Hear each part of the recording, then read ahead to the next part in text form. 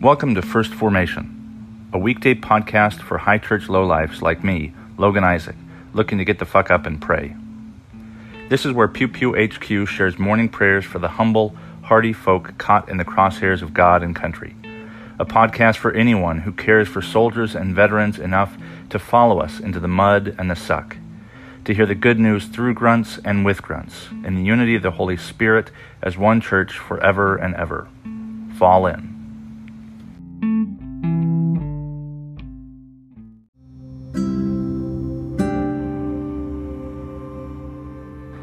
Psalm 112. Praise the Lord.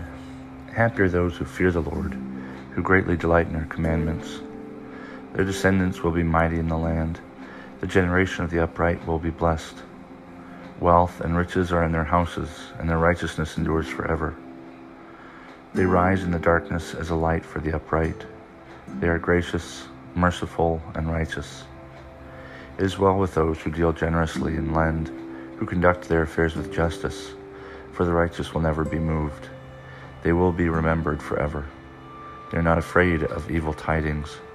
Their hearts are firm, secure in the Lord. Their hearts are steady, they are not afraid. In the end they will look in triumph on their foes. They have distributed freely, they have given to the poor. Their righteousness endures forever. Their horn is exalted in honor. The wicked see it and are angry. They gnash their teeth and melt away. The desire of the wicked comes to nothing.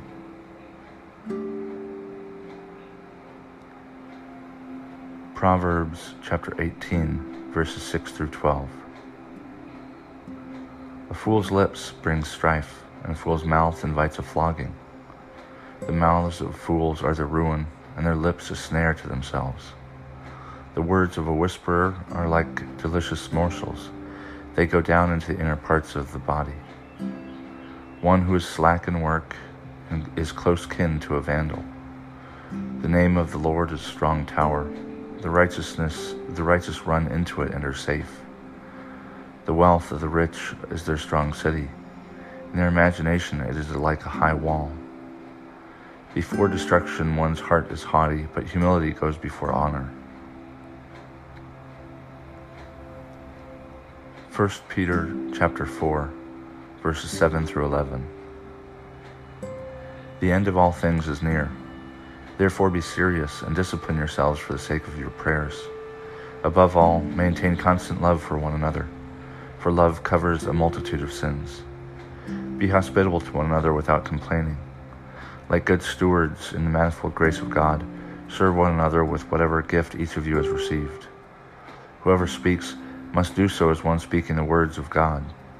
Whoever serves must do so with the strength that God supplies, so that God may be glorified in all things through Jesus Christ.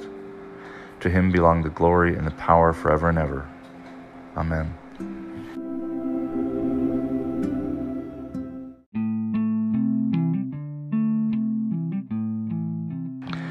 Good morning and welcome to the 12th Friday after Pentecost. This morning's readings, we have Psalm 112, as we did yesterday, and then readings from Proverbs 18 and 1 Peter 4. However, this morning, August 30th, happens to be the feast day of two very little-known soldier saints from the 4th century, Saints Emeterius and Siladonius. Of course, that's, it's pronounced many different ways, but they were two soldiers in the 7th Legion out of Spain in the 4th century. And some stories claim that they were sons of Marcellus the centurion, but that's not substantiated at all. It's just a claim made in one of the stories about their martyrdom. But their story is, very similar to other soldier saints at the time. This was toward the end of I guess, pagan Rome, I suppose. And Diocletian was nervous because Rome was already kind of beginning to fall and decline. And Diocletian blamed the Christians for it. They were accused of blasphemy and not being religious, and all these other things because they didn't worship the Roman gods. And that led to, under Diocletian's understanding, that led to disfavor from the gods and the decline of the Roman state. And so he needed a scapegoat, and this is why the Christians were persecuted from about 300 or so to about 304, 305. And we get a lot of people in the military who were martyred because officers were required to take loyalty oaths and pinch incense to Caesar, which was a means of affirming Caesar's godship. Most of the lower enlisted type of soldiers, the militias, were not required to do that. They're just kind of there. But officers and nobility were required and expected to, and so you get a lot of them who are being martyred, who come from nice families, who have family in the military, but who were expected to indicate their reverence for Caesar, and therefore the Roman pantheon, and in turn, it was thought the Roman gods would find favor again and restore Rome to its place of power.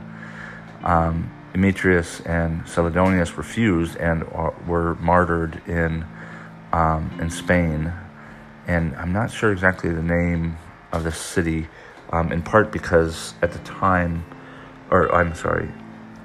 in part because the city names sometimes now take their names. So Santander, Spain, is in this in northern Spain, and the name Santander is derived from Saint Emeterius, and sometimes it's confused, but it's not St. Andrews. Like there's a bank in Scotland named Santander, and it's kind of a derivative of St. Andrews, but not in Spanish. St. Emeterius was Santemter, and then Santenter, and then Santander. And so Santander Cathedral is the site in which they were beheaded. And they've done a pretty good job of preserving the relics, the bones. There was an ancient church there that in the 13th century, what is now the cathedral was built as a monastery, and then eventually became a cathedral. And that was where, Santander is where part of their body laid. So what happened, one of the few kind of distinguishing parts of their story is that, they recanted, they refused to pinch incense to Caesar, they were imprisoned, tortured, and then they were decapitated on the banks of the Sidacos River outside of Calahorra in Spain.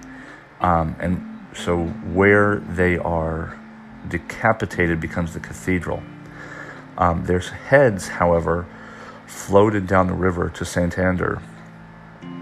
So Calahorra is where they were killed, but Santander is where their heads arrived or floated to.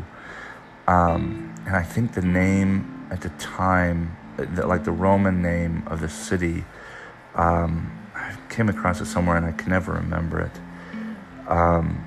Anyway, so the heads arrive somewhere else, and that's where another cathedral is built. So one cathedral or monastery has their skulls, and the other one has all the rest of their relics.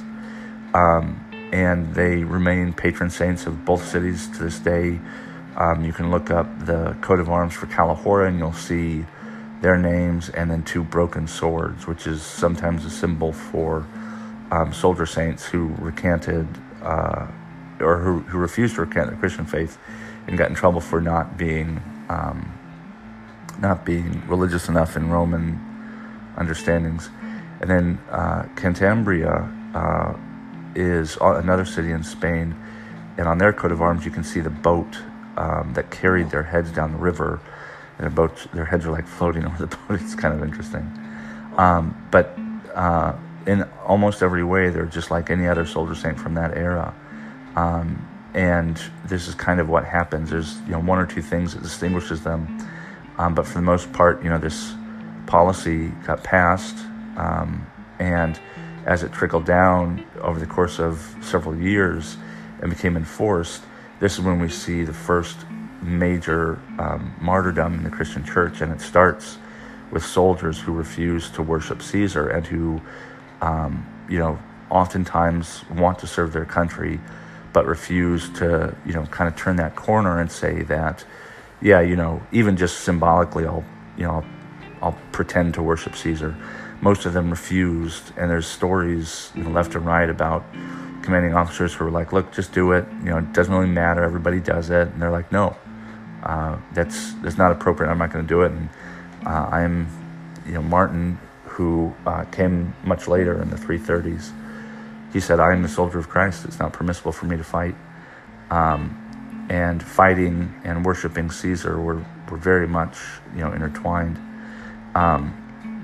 So Emeterius and Caledonius are not very well known at all outside Spain, but they're just kind of typical of how this shift began in the Christian church when Rome was starting to get desperate, and so several actions occurred that led to this age of martyrs and the adoption of Christianity by Constantine, and then the further development and evolution of monasticism and everything else.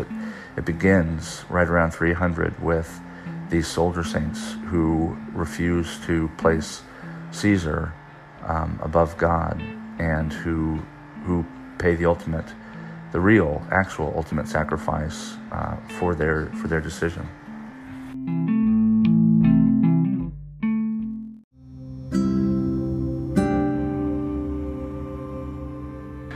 The Prayer of a Martyr from the Book of Common Prayer.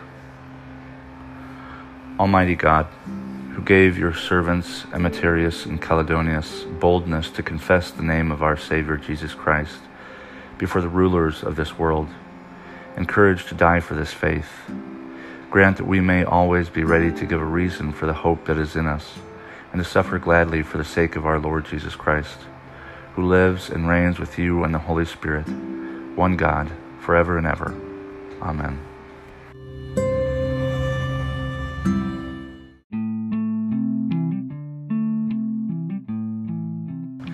Thank you for falling in to First Formation, where Pew Pew HQ shares morning prayers for the humble, hardy folk caught in the crosshairs of God and country.